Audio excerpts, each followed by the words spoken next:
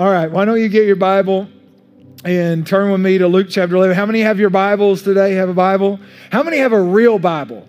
Not that a digital Bible is not real, but you have one that's got pages that at one time was a tree. That's awesome. It's great to see those. If you don't have a Bible, don't worry. We'll put scriptures up on the screens for you, but I think it's so important that we bring our Bibles to church. We follow along in our copy of God's Word. You might want to make some notes, highlight something, underline something. So incredible.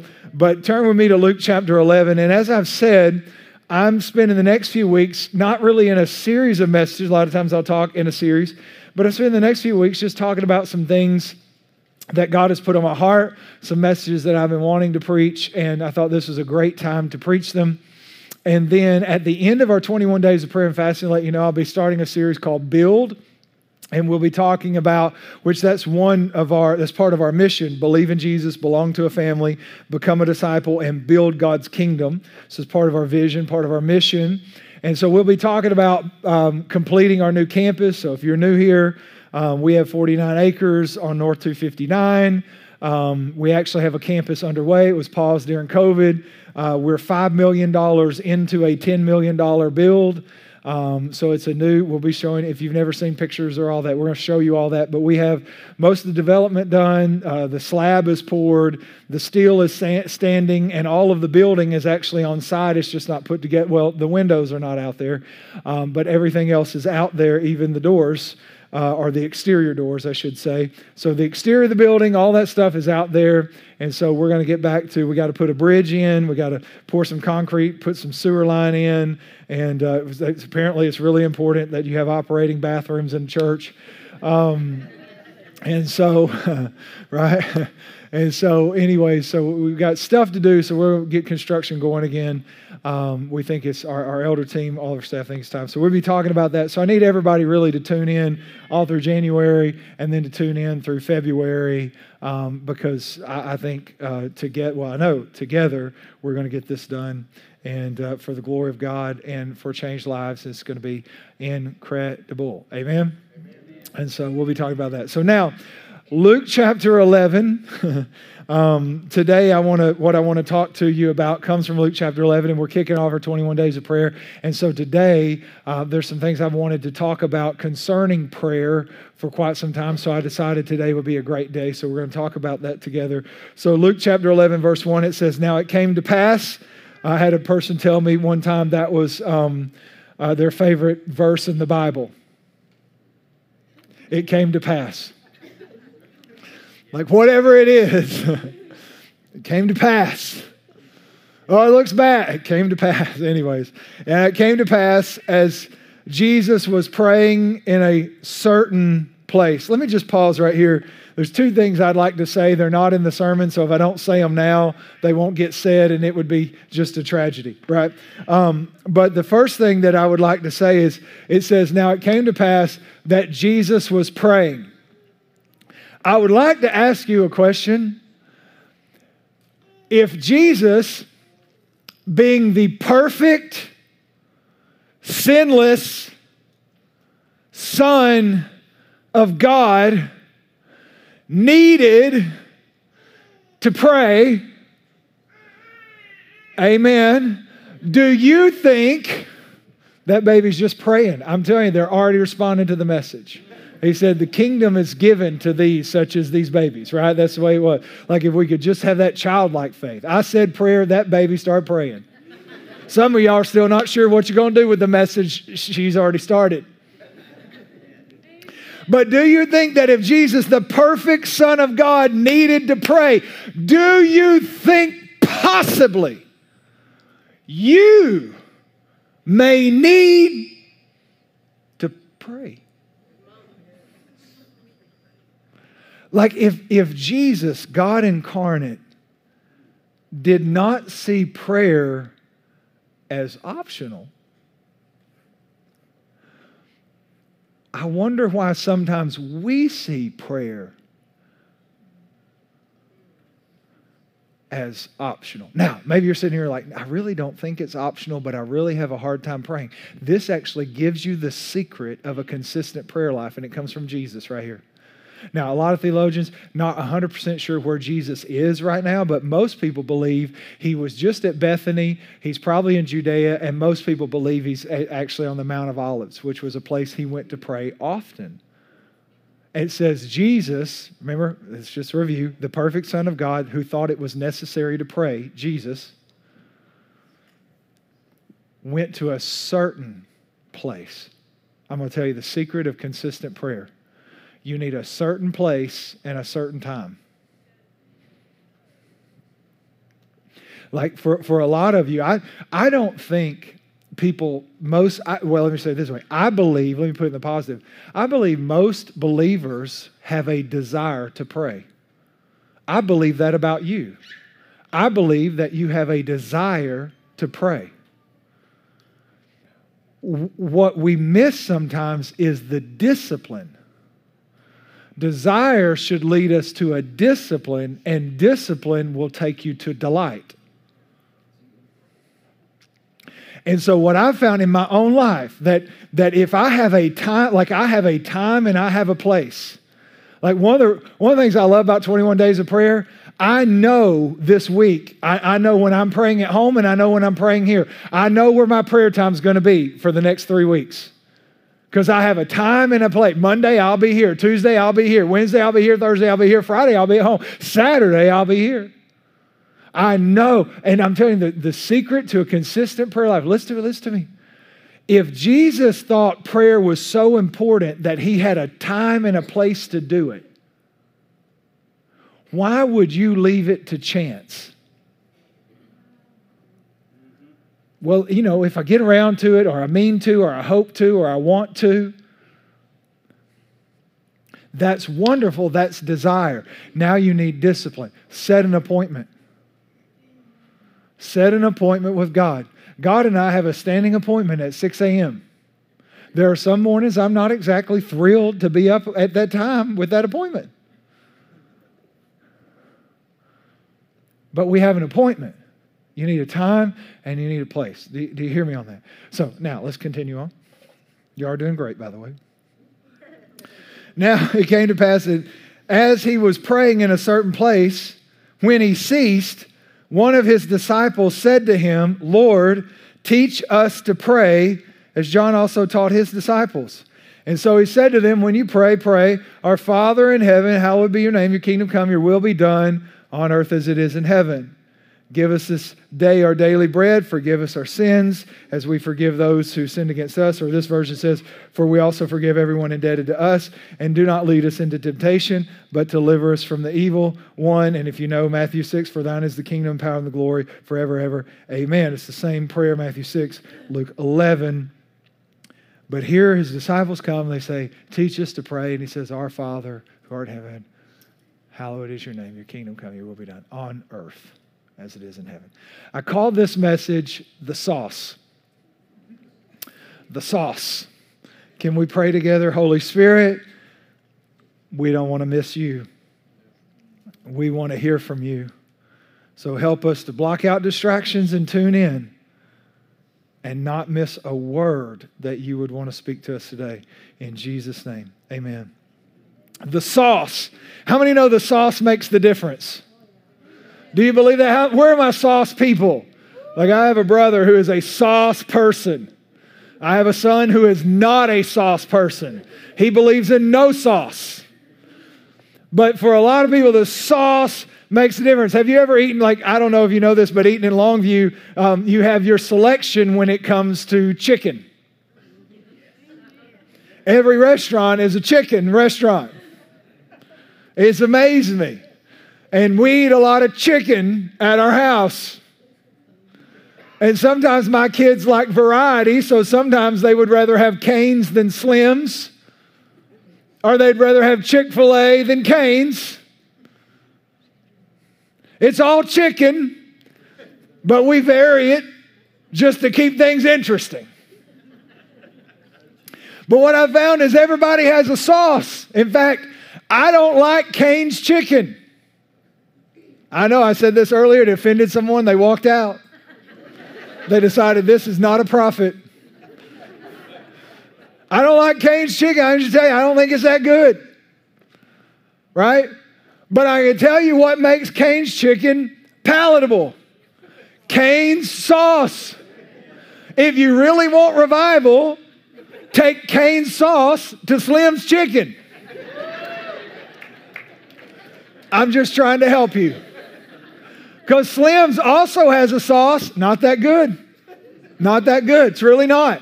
Now they have a cayenne ranch that will set you free. But that, I'm telling you. But their Slim sauce, like, And I eat a lot of Slims, and I'll tell you my secret. If you're on a diet, I eat according to proteins and carbs and fats. Slim's chicken, you can mix the grilled with the fried. So you're really good and you eat some grilled, and then you get a couple fried just to live dangerously. Are you in? It's like the reward. Like I ate 3 grilled tenders, now I get 2 fried tenders. God's moving. But I'll tell you the sauce that trumps all sauce. And in fact, things are known by their sauce. The first time I came to understand the sauce matters was when I had 2 all-beef patties, special sauce, lettuce, cheese, tomatoes, pickles on a sesame seed bun. How many have ever met a Big Mac? Right? Right? It's a Big Mac. And you know why it was a Big Mac? Without the special sauce, it's not a Big Mac. It's just 2 hamburgers put together. But you put the sauce on it. The sauce makes the difference. It changes what it is.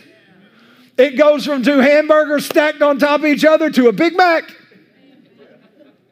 Like if you like anybody like In-N-Out Burger, I don't get it. I think it's dumb. It's like a Big Mac missing part of the Mac. It's like a little Mac. Because they use a sauce that to me is similar but not as good. Just pray for me. I've just found in the In-N-Out, I'd rather be out. You know what I'm saying? I'm not in, okay? Or I'm just out. But the sauce that trumps every sauce, come on, help me. Chick-fil-A sauce. Everybody knows the answer. What ranch was to the 90s, Chick-fil-A sauce is to the 2000s.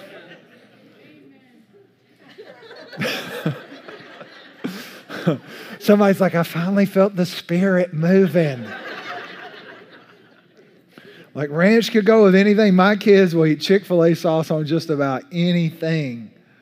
Like it is, I don't know, if baby angels mix it up for them in the back. I mean, we are talking about Chick-fil-A. It's Jesus chicken. And it's highly likely that the same angels that came down and made the cake for Elijah when he was on the run are the ones that come down to Chick-fil-A and stir up the sauce. I don't know. The sauce makes the difference. In Luke chapter 11, believe it or not, all that actually has something to do with the message. In Luke chapter 11, Ethel, get your purse. I'm hungry. I just want chicken. I just want to go eat some chicken, Ethel. In Luke chapter 11, the disciples, Jesus has been praying. He comes back from praying, and they say, teach us to pray. It is the only thing the disciples ever asked Jesus to teach them. And they saw Jesus do some wild stuff. Think about it. This is about 2.5 years into Jesus' ministry. And they come to him and they say, teach us to pray. They have seen blind eyes open, but they didn't say, teach us to heal the blind. They have seen lame people walk and lepers cleanse. They were there when Jesus came strolling across the lake in the middle of a storm. Yet they didn't say, teach us to walk on water. Like some of you, if you were asking Jesus to teach you something, you'd be like, the water walking's a cool thing. I could really mess with some people. Some of you would be like, Jesus, teach me to do that water into wine because I'd have a lot more friends. But out of everything they watched Jesus do in 2.5 years, they said, hey, will you teach us to pray? Do you know why? Here's what I believe. I believe they saw a correlation between his private prayer and the power in his public life. I think they saw that there's this connection that Jesus goes away and prays, and then he comes out and does wild stuff. And I think they realized prayer is the sauce. Prayer is the sauce. Prayer makes all the difference. Like without prayer, none of this other stuff's possible. Without prayer, none of these other things happen. Prayer is the sauce. What I'm trying to tell you today, as we're about to start a set period of 21 days of prayer and fasting, for everything you hope to see, for every bit of expectation that you have, for everything you read in the Bible and you're like, I'd like to see that, or I'd like to see that, or I wonder if God could do that. Here's what I'm going to tell you. Prayer is the sauce. If Cane's sauce can make Cane's chicken palatable, prayer can make your life amazing. It's the sauce. By the way, if you're from Cane's and you're listening to this, you owe us 10% of whatever you make today, okay? All the free advertising.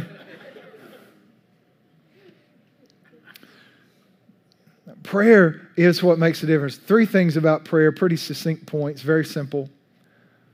Really just changed out a word for all 3 points. But number 1, write this down. Prayer connects me to the person of God. Prayer connects me to the person of God. They said, teach us to pray. And Jesus says, our Father. This would have been revolutionary because they would have prayed to God. Jesus makes this pivot, if you will, and says, okay, you want me to teach you to pray? You want to see the things that you're seeing in my life? Then you need to understand something.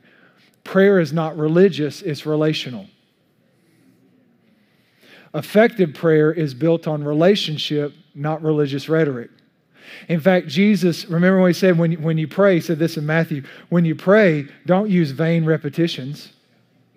Don't just babble on vainly, just praying and praying.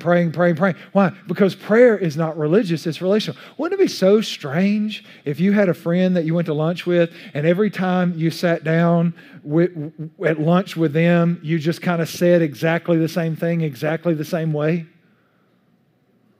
Like you sat down and you're like, I want my spouse to do well. I want my kids to do well. I'm hoping my business does well. Or I'm hoping this happens. Or I hope I get a dream house. Or I want to do it. And then you just get up and walk away. And then you come back the next week and sit down at lunch. I hope my spouse does well. Hope my kids do well. Hope my boss is nicer. Hope one day I get my dream house. And then you come back and like, I'm so glad we came to lunch today. I hope my house does well. How many know before long you'd be like, I'm not going to eat with them. I know what they're going to say. And what Jesus is saying here, he's like, listen, if you want to understand effective prayer, you need to understand effective prayer is not religious, it's relational. And I think the danger of Christendom is we start with a foundational concept that prayer is an obligation, it's a duty, it's something that I do to appease God. And it's something that I need to do because I'm a Christian. And so we start with this and we get into these ruts of just the same rhetoric of just saying over and over the prayers that we think and there's nothing wrong. Listen, there's nothing wrong with praying things more than once. There's nothing wrong with talking to God about the same thing over and over. But remember, the opportunity of prayer is not what you can get, but who you can know. Prayer is where God's heart shapes your heart. Prayer is where the heart of God shapes the heart of man. It is a relation, it's built on the foundation. He said, like my Father, not my God, my Father. There's a relational aspect, like this is a relationship. Prayer is most effective when it is the expression of a relationship. Hallelujah. Amen. So prayer is where I get to know God. It's where, think about it. Jesus said, I don't call you servants, but I call you friends. Servants respond to commands. Like good soldiers, they do what they're commanded to do because they were commanded to do it. They don't think about why they were commanded to do it, right? If some of you guys that were in the military, you know this, right? When there was a roll call in the morning at 6 a.m. or whatever, you didn't say, well, I'm not so sure I want to go. Right? I don't know. Why do we need to do roll call today at 6 a.m.? In the military, you don't do that. Right? There's no question that when the sergeant says, hey, we're going to go run this way, you don't say, could you explain why we need to run that way? Right? So in a way, servants, they do as they're commanded. They do as they're instructed. They're not really connected necessarily to the heart of it, the why of it, the motive of it. They just, I was told to pray. I pray, but there's something deeper. Jesus says, I call you friends. Friends connect to heart. They connect to motive. They connect to values. They connect to desires. And it is in prayer that the heart of God influences the heart of man beyond commands, but into something deeper where we know the heart of the one to whom we pray. And his heart shapes not only us, but shapes the prayers we pray and how we pray. That we pray with his motives. We pray with his values. We pray with his desires. Now his prayer becomes our prayer. This is effective prayer. It's built on relationships. Like, God, I love you so much. I want to see what you want to see. I want to pray because in prayer I connect with you, and in prayer I get the opportunity to be influenced by you, and I want to pray the way you want me to pray. Amen. Like it is relational. It's about his intentions.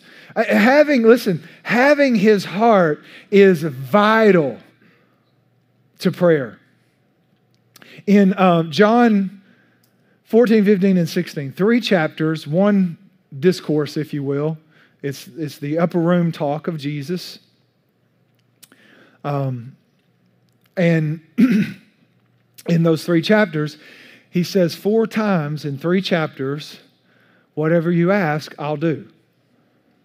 He says it different ways, but 4 different times in one conversation, he's telling his disciples, hey, don't worry, whatever you ask, I'll do. You have to understand, this is God. God is saying, it is my heart to answer your prayer.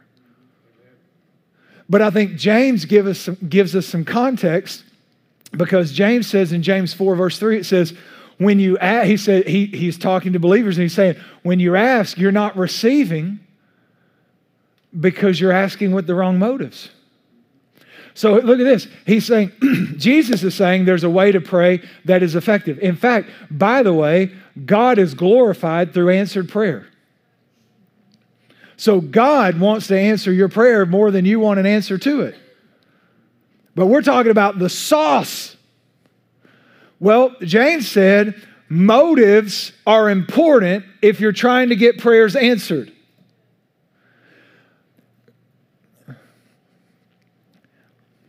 And he's saying, in fact, bad motives can be a reason for unanswered prayer, or wrong motives. Let me say it another way, selfish motives. So, how do I get my prayers answered? Well, the secret, the sauce of answered prayer, what did Jesus tell us to pray for?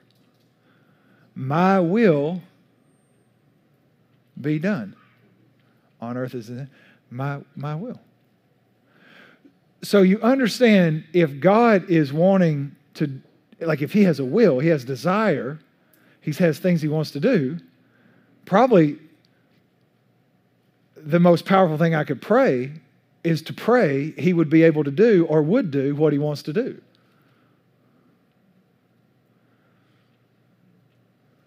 To pray his will. This is why prayer is so important, because in prayer I can learn the will of God. Now, when in fact, he says, anything you ask according to my will, this is 1 John 5:14, but he says, anything you ask according to my will, In fact, he says this is the confidence. That's a key word. This is the confidence that we have. And that if we ask anything according to our will, he hears us. And if we know that he hears us, then we have the petitions or we have the things that we ask for. So look at this. Where does confidence come? This is the confidence we have. Where does it come from? Knowing his will. So the confidence that we need in prayer comes from knowing his will. This is why, and I've seen this in Christian before, praying something and just saying, Lord, if it's your will, is not the way he asks us to pray. I call those Hail Mary prayers. And it has nothing to do with Catholicism, it has to do with Doug Flutie. If you don't know, Doug Flutie was the first quarterback to throw a Hail Mary and complete it. At least he's given credit for it. Maybe somebody else did it, but he's given credit for it. The Hail Mary is when you're losing at the end and you got one play left and you just rear back and throw it and hope your guy catches it in the end zone. Every team's tried it at this point. Some have been successful. Doug Flutie threw the first, he's given credit for throwing the first Hail Mary. But I think that's sometimes why we pray, Lord, I'd like this, this, this, and this, if it be your will. Well, you didn't really pray an effective prayer because effective prayer, confidence in prayer comes from knowing his will. Here's the great thing. You can know his will. Who has known the mind of God except the Spirit of God? The Bible says we have the Spirit of God. The Bible says we have the mind of Christ. The Bible says don't be conformed by the world, be transformed by the renewing of your mind that you'll be able to prove what is the will of God. So there should be an expectation, this is maturity in a believer. Maturity in a believer is growing in a way that I am more and more confident of God's will, not only for me, but for the world. I heard it said recently that maturity in the believer was growing more and more confident in God's will for me in the world.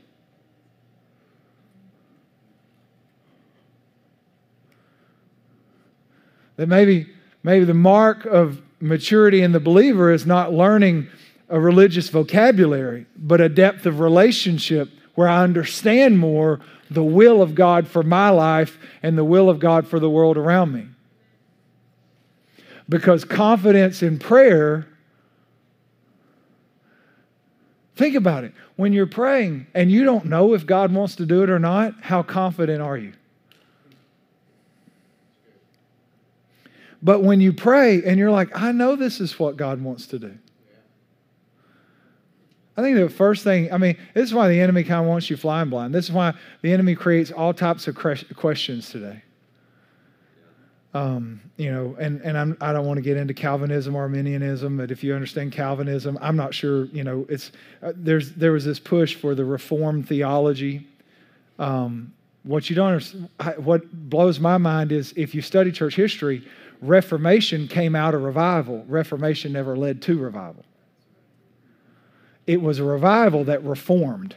It wasn't that and now we've got intellectual people reforming things that don't need to be reformed, and they come to Calvinism. Calvinism is basically a predestination. There are some people that are going to be saved and some not, and God already knows. And I'm personally, if you believe that way, I'm not against that. You and Jesus can work that out. I'm an Arminianist for the most part, meaning that I believe he's not willing that any should perish, but that all should come to repentance.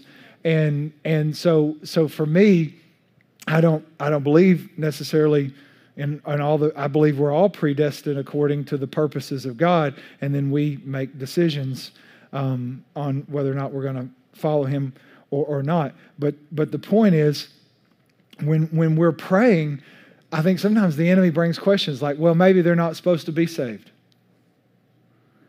Right? Well, it's really hard to pray for a lost person if you don't know if they're supposed to be saved or not. It's really hard to pray for healing if you're not sure if people are supposed to be healed or not. It's really hard to pray for anything if you don't really know if that's something God will or won't respond to, has paid for, hasn't paid for, desires to do, or doesn't desire to do. And so this is the first thing that happens in prayer, is in prayer, My heart is shaped by His heart. I start learning His desires and His will, and then I can pray confidently because I know what God wants to do. Are you with me? Daniel said it this way, those who know their God will be strong and do exploits. So intimacy is the secret of strength, and intimacy is the secret of effectiveness. And prayer is the gateway or the doorway of intimacy with the Father, because Jesus redefined it, if you will, kind of pivoted prayer and said, you've been praying to God. I want you to know Father. I feel like this is a good message. I'm just going to, in faith, believe you think it is too. Are you with me? So prayer is where I connect to the person of God. Secondly, prayer is where I connect to the purpose of God. Your kingdom come, your will be done on the earth as it is in. What does God want? What's God's purpose? What is His will? What does He? Well, He wants heaven to come and influence earth. Two realms, you've heard me talk about this. I talked about it last week. I don't have time to teach it. Two realms in the Bible, the spiritual kingdom of heaven, the physical realm of earth. And so God's heart was that His spiritual kingdom come and influence earth until earth looks like heaven. It's what the whole Bible's about. It's what we're all called to. Believe it or not, we are not called to sit on our blessed assurance and wait until we die or until Jesus comes back. We're actually called to reshape earth to look like heaven. So the Bible calls us, in fact, Paul said it to the Corinthians, we are co-laborers with God. So just like Adam, right? What was Adam created? Adam was created so that one day God said, I'm going to create man, and my heart for man is that he'll grow old and die and then come back to me. Just so you know, that was sarcasm. It's not really what happened there. No, He created Adam to be a co-laborer in bringing His kingdom. He said, you take dominion over the earth. Bring my kingdom into the earth. So Adam was created not to breathe oxygen until he died. He was created to bring the kingdom of God into the earth, to co-labor. One verse says we are workers together with God, right? So here's what you need to understand. Nothing happens on earth until someone partners with God. Sovereignty has become a demonic doctrine because we have used sovereignty as an excuse to do nothing. It has become the que sera, sera gospel. Well, whatever God wants to do, I don't know. He's just going to do it. It doesn't matter what I do. Because God is sovereign. You know, first of all, you need to understand what sovereign means. Sovereign means He is the supreme ruler. It does not mean He is controlling. God is the most powerful yet least controlling of any person I've ever met.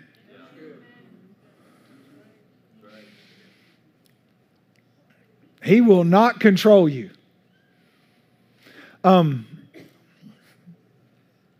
In the book of Acts, by the way, Acts has more miracles and more signs and wonders and more crazy things than any book of the Bible. You know what else it has more references to than any book of the Bible? Prayer, except for the Psalms, because those are all basically worship and prayer. But any other book, it has more miracles and more references to prayer. Herod seizes James, and Herod puts James to death for preaching the gospel. And the Bible says, and when he saw how it pleased the people, he seized Peter also, intending to execute him.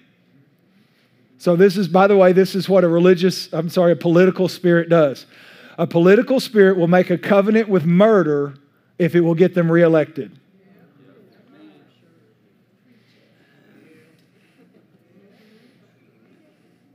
Wasn't that special? I will not go down that rabbit hole because Mark will get emails. I'm just saying political spirit is always controlled by the fear of man, and they'll do whatever man demands in order to stay in power.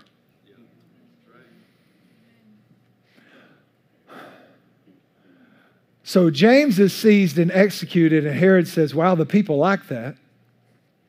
So now I'm going to seize Peter. But then Acts says, I think it's Acts 13, but constant prayer was made by the church for Peter. And then we know that God did a jailbreak and broke Peter out of jail. Now, some people say, well, it was just James' time to die. And it just wasn't Peter's. But I'd like to point to the obvious. As far as we know, no one prayed for James' release. But constant prayer was offered for Peter's release. So maybe it didn't have anything to do with God's sovereignty. Maybe it had to do with the church's lethargy. I wonder what breakthrough the church, the modern day church, has missed because of prayerlessness. And I wonder if we could come together right now.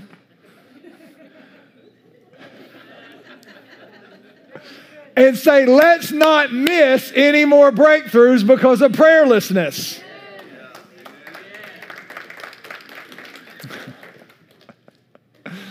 It can't be a prayer message without the Beatles. I mean, it's got the Trinity. 1 and 1 and 1 is 3. The Trinity. These are the jokes, people.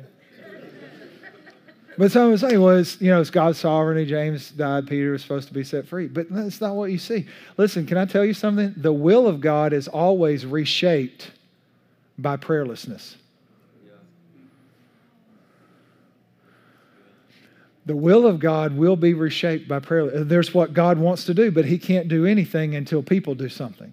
He has given us authority and dominion over the earth, and He will not interfere. God is really good with boundaries. He will not interfere where He has given us power, dominion, and authority. But He partners with us, but we have to do something. And so here we have the church doesn't pray, and a man is put to death, and the church does pray, and God breaks him out. And what's the difference? The church prayed. God partners with us when we pray. Like when Jesus said, think how silly it would have been where the disciples said, cease to pray, and Jesus said, here's when we pray. Our Father who art in heaven, hallowed be your name. Your kingdom come, your will be done on earth as it is in heaven. Okay, here's your prayer. Now I want you to do this. Just don't expect anything to change. Like, you ask for busy work, and I'm giving you some busy work, but not really going to happen because ultimately God's sovereign, so it really doesn't matter if you pray or not. That's not what He said. What He's saying is, oh, great, I'm glad you asked, because for heaven to come to earth, the first thing that has to happen is earth has to pray.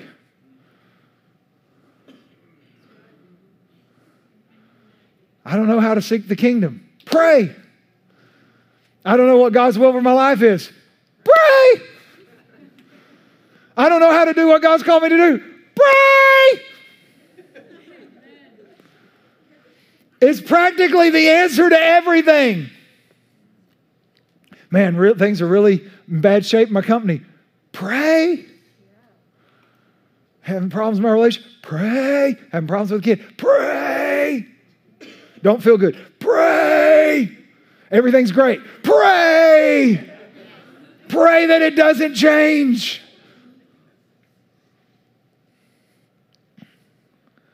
You have to understand that, and I know some people are like, but I pray and I haven't seen anything. I pray and I haven't seen anything. You got to think about it, that sometimes when we're praying, think about this, prayer is how we reshape earth to look like heaven, and sometimes earth is obstinate. Right? Luke 18 tells the story of an unjust judge. How many know if he's unjust, that would not be God? Because a lot of people say, this is God. It's not God. Luke 18 is not talking about getting God to move. It's talking about getting earth to move. And it says this woman came daily pleading her case. Daily pleading her case. And finally, the unjust judge says, you know what? If I don't give her what she wants, she's going to wear me out.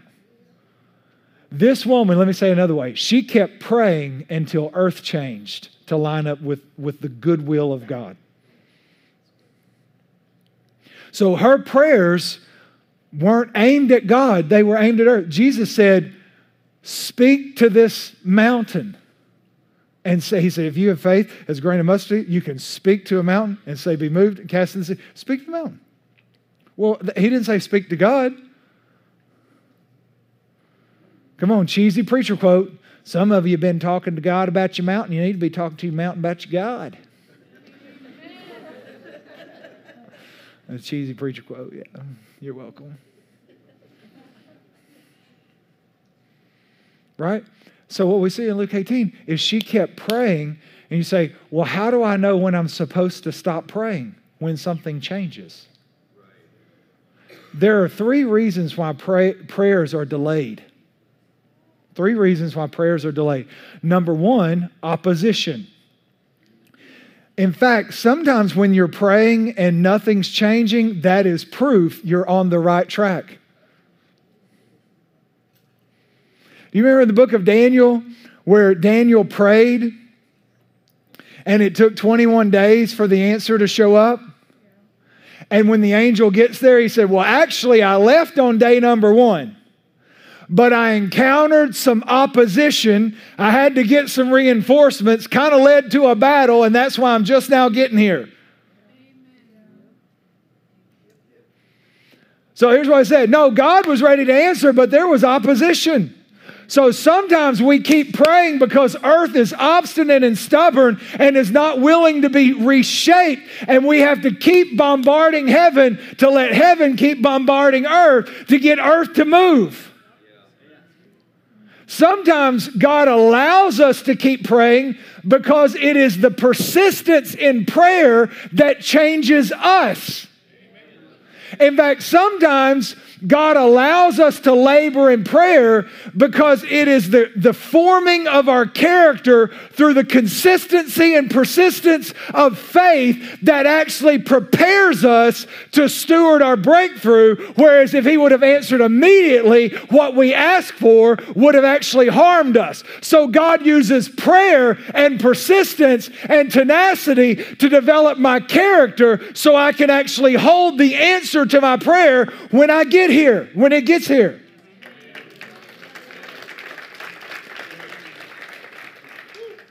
And then sometimes it just has to do with timing.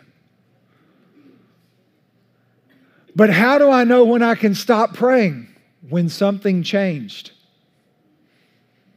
When I see change, I can stop praying. The way heaven comes to earth, the primary way heaven comes to earth is prayer. The secondary way is obedience. I don't have time to talk about this. Well, let me just say this.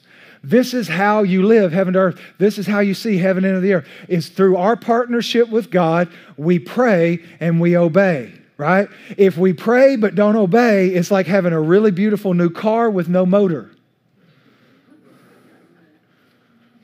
Let me say it another way. Praying without obedience is like Gethsemane without Calvary. It's a lot of preparation, but it doesn't change the world. So prayer connects to the person of God, connects us to the purpose of God. And here's the last one. Remember, it's the sauce. It connects us to the power of God. He said, your kingdom come, your will be done. And then he says, give us this day our daily bread. So there's this provision, and lead us not into temptation. There's this deliverance. Do you know every answer of God comes by His power? Salvation comes because of the power of God. Healing comes because of the power of God. Provision comes because of the power of God.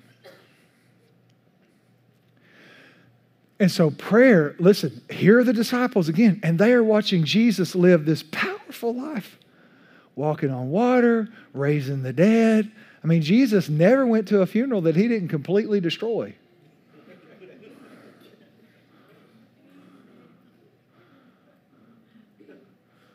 Like, parties have party poopers. He was a funeral pooper.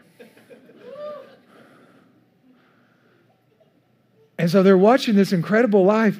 And here's what I think they made the connection. Wow, we're seeing a connection between prayer and power.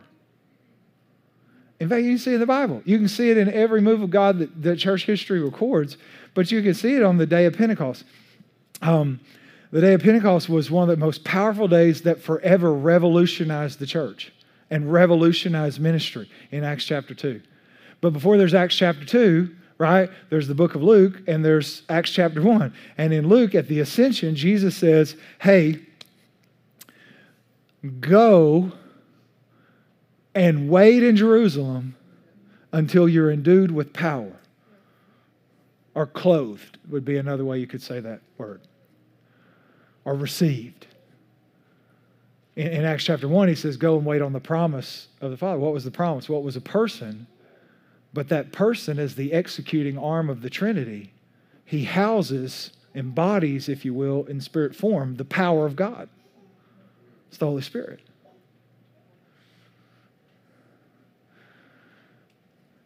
And so they go to Jerusalem. This is what we miss sometimes. And because chapter 2 says, and when the day of Pentecost had fully come, and I know some people say, well, it was God's will to send Pentecost. Yes, it will. It was his will. But let's not forget that the precursor to Pentecost was a 10-day prayer meeting. 10 days, not hours. Days. I think Bill Johnson said that before heaven invaded earth, earth invaded heaven for 10 days. That there's a connection between prayer and power. In Acts chapter 4, remember Peter and John. Peter and John were going, in Acts chapter 3, Peter and John were going to the temple to pray, and there was a lame man, and he wanted money, but they're preachers, so they didn't have any money. So they said, we don't have silver or gold, but what we do have, we give to you in the name of Jesus, rise and walk. And the lame man gets up, and he starts running around, dancing, jumping up and down, praising God, and it starts a revival. But here's what you need to understand. The first people always offended by revival are religious people. In fact, God, in revival, God will always start by offending your flesh to get to your heart.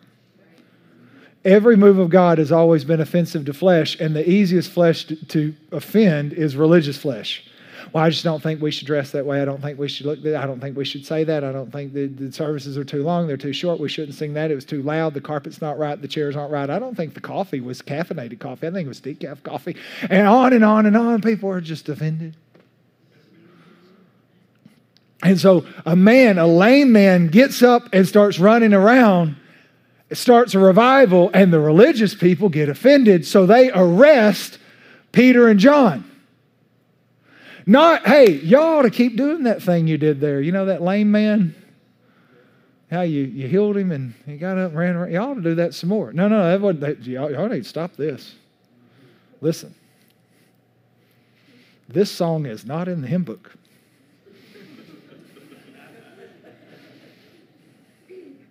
I laugh sometimes when things happen in church and people say, well, that's not in the Bible. And we don't want foolishness, hype, emotional, crazy. I mean, but you should, if you can get emotional over a Cowboys game that doesn't even matter, and you're like, well, the church is no place for emotion. Well, where is? I'm not saying we should act silly. I'm just saying, like, we should be alive. I got to finish this. Anyways, the point is that this man is running around and the religious people are offended, so they arrest Peter and John and then eventually let them go. And Peter and John go back. They join the other disciples. They're in a room again. And they're really fearful, honestly. And it said, they didn't know. I'm going to read into the text. They weren't real sure what to do, so they said, let's pray. Because that's what you see them do. They're concerned, but all of a sudden we stand up and say, let's pray. And they prayed, and the place where they were gathered was shaken. And they were all filled again, you could say again, with the Holy Spirit.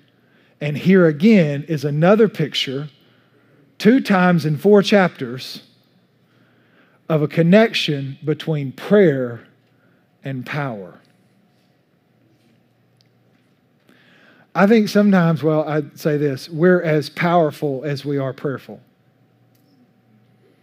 Because the sauce that we're talking about today is this connection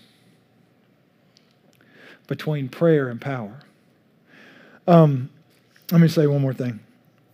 Most of the time, we are trained to pray by problems. Now, let me just say something. That's not bad. I would say that is the training wheels of prayer. I'm going to say something, and you're not going to like it, but it's going to be hard to disprove it. Unfortunately, because some people never graduate from the training wheels of prayer, meaning they only pray when they have problems, God allows you to continue to have problems because it's the only way He can get you to pray.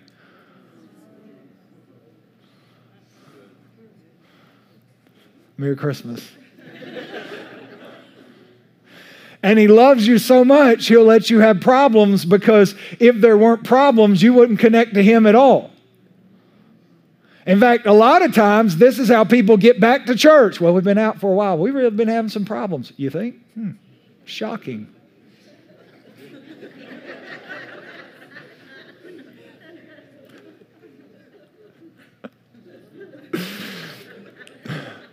And all the staff's like,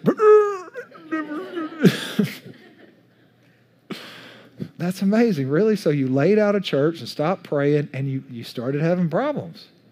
Wow, we've never heard of that before. Usually that's a recipe for success.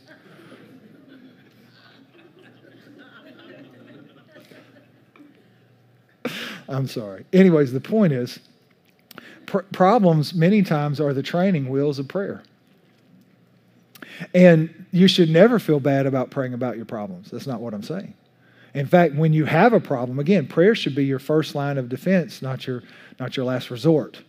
Really, we should say it this way: prayer should become your first line of offense, not your last line of defense.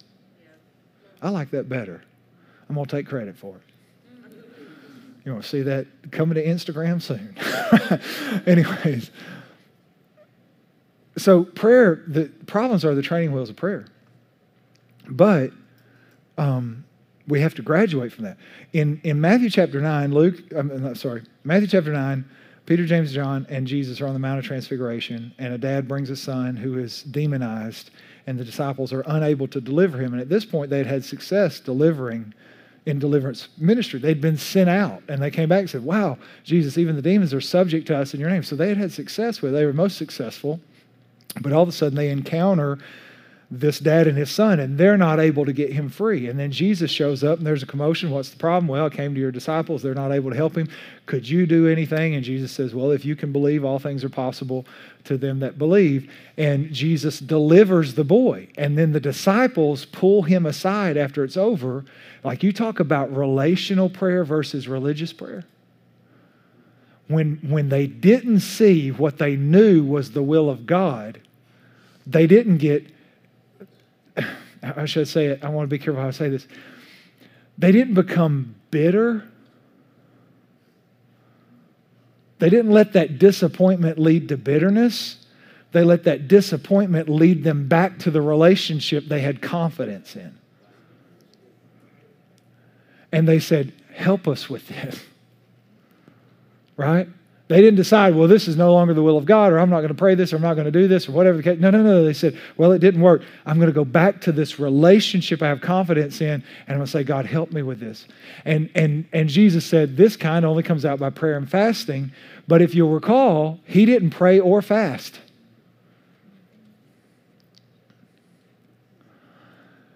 The reason is, and I think this is why they asked Jesus about prayer, Jesus did not pray reactionary. He didn't pray in reaction to problems. His prayer life was proactive, based on being ready with a solution before there was a problem. So he prayed proactively and not reactively. If there is any shift in maturity that I think we should strive for, is to get to a place that we are praying proactively, that our prayer life doesn't change in intensity or investment or time when things are well versus when they're not. In fact, if we were to get to a place of consistent prayer, even when things weren't going bad, we might find things don't go as bad as often. And so Jesus prayed and fasted into a lifestyle of power, into a lifestyle of answers, into a lifestyle of victory, so that when he encountered something, he was prayed up and ready for it. Are you with me? And that to me is what I would love to see from us, from our church. We're starting today 21 days of prayer and fasting. Now I realize probably everybody in here has problems. I've found many of us have problems. Some people are facing very, very difficult things. I certainly understand that. We want to pray about our problems. What I want to do is get out ahead. I want to start seeing answers. I want to start seeing solutions. And I want us to pray. And the more solutions we see, I want us to keep praying. And when we don't have any problems, if that ever happens, I just want us to be praying all the more. I want us to get into a lifestyle of prayer and fasting to see His kingdom come and His will be done. I want us connected to the person of God, connected to the purpose of God, but also connected to the power of God. I have this testimony was sent by Clay. Said and I wanted to share this because as we press into prayer in the fall, we started seeing God move in ways we'd never seen God move. And we've seen so many miracles, healings, bones come back to life, backs healed, nerve damage, even things, PSD, depression, anxiety, as well as physical ailments, heart conditions, all those things. And we're trying to keep up with all of those. But this one was really cool because it says, on July 24th, I went to the ER with a persistent cough. One procedure they did was a CT scan of my chest. The scan showed, and I won't say any of this right, but subpleural honeycombing in the middle medial aspects of my lungs. The doctor told me this is something I need to follow up with my general practitioner. So in August, I went to see my practitioner. Things weren't better. He ordered another CT scan, which showed again honeycombing that was found at the ER. He ordered another CT scan of my chest, which came back worse than the first. So I was referred to a pulmonologist.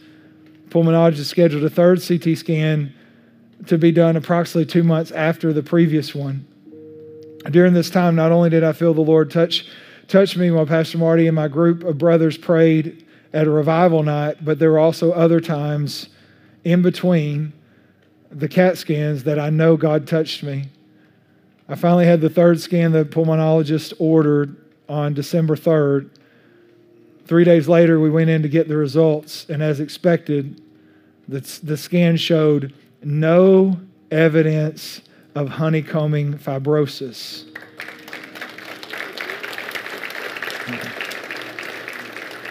And he put this, he said, can honeycombing fibrosis be cured?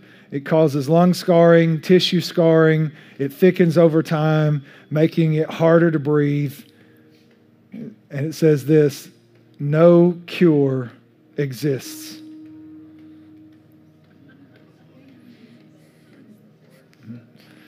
Except the name that's above every name. Except the name that's above every name. I want you to stand. What I'm praying for and what I'm believing for is more testimonies and more stories and stories of salvation and deliverance, stories of peace, stories of joy. I'm believing God to do incredible things, but I'm telling you, you've got to see the connection. You got to see where the sauce is. And the sauce is prayer. The disciples asked Jesus to teach them one thing, and that was teach us to pray. I'm going to ask our prayer team to come, and we're going to have prayer today for anyone who needs prayer. I would encourage you, if you need prayer, please don't leave without prayer. But anyone who needs prayer, we want to pray. And if you need healing or if you need peace or whatever it may be, you have a situation you're facing, something in your business, I don't know, we want to pray for you. But also, if you need a relationship with Jesus, and right now you know if you have a relationship with Jesus or not. I'm not asking if you've ever been to church or if you're in church today or if you've ever prayed a prayer even. I'm talking about right now, if you were to say, God, how's our relationship? And you're concerned, He might say, well, it's really not that good. then maybe you need to come and rededicate your heart and say, God, I want a real relationship with you. I want to be close to you. I want to know you. That's what I'm talking about, where we lay our life down and truly seek after him. We want to pray for you if that's you. We want to pray for anyone who has a prayer need. Let's bow our heads together. Father, I just pray right now, God, that you would, if you haven't already, speak to all of us, God, about the fast and about what we need to give up, and also about a prayer focus and which one we need to take today and pray over faithfully for the next 21 days. And understand, you may ask us to take something that we wouldn't initially take because you're wanting to form in us a heart, part of your heart, or a burden, God, that maybe we've never carried before. And so, God, we just ask, God, would you speak to all of us about what we need to give up and the prayer focus, God, that we need to pray over. God, I pray today if there's anyone in this room that does not have a relationship with you, God, that you would draw them, and God, today they would make the day of surrender. They wouldn't leave here saying, oh, I'll get to it, or hopefully to get better, or oh, I went to church with grandma, but they would evaluate today whether they really have a relationship with you. And if they don't, they would make today the day of their salvation and say, you know what, today I'm going to choose a relationship with Jesus. They would come forward, and God, we would pray with them, and God, you would forever change their life. God, we thank you. We thank you, God, because you want to change the world, and you just need some people to partner with. God, today we say, let us be those people. In Jesus' name, amen. Come on, can you give Jesus one more praise today? And then if you need prayer, we want you to come. Please come if you need prayer. Everyone else, we say a big God bless you. We love you so much. Go, and we'll see you this week at prayer or next weekend. God bless you.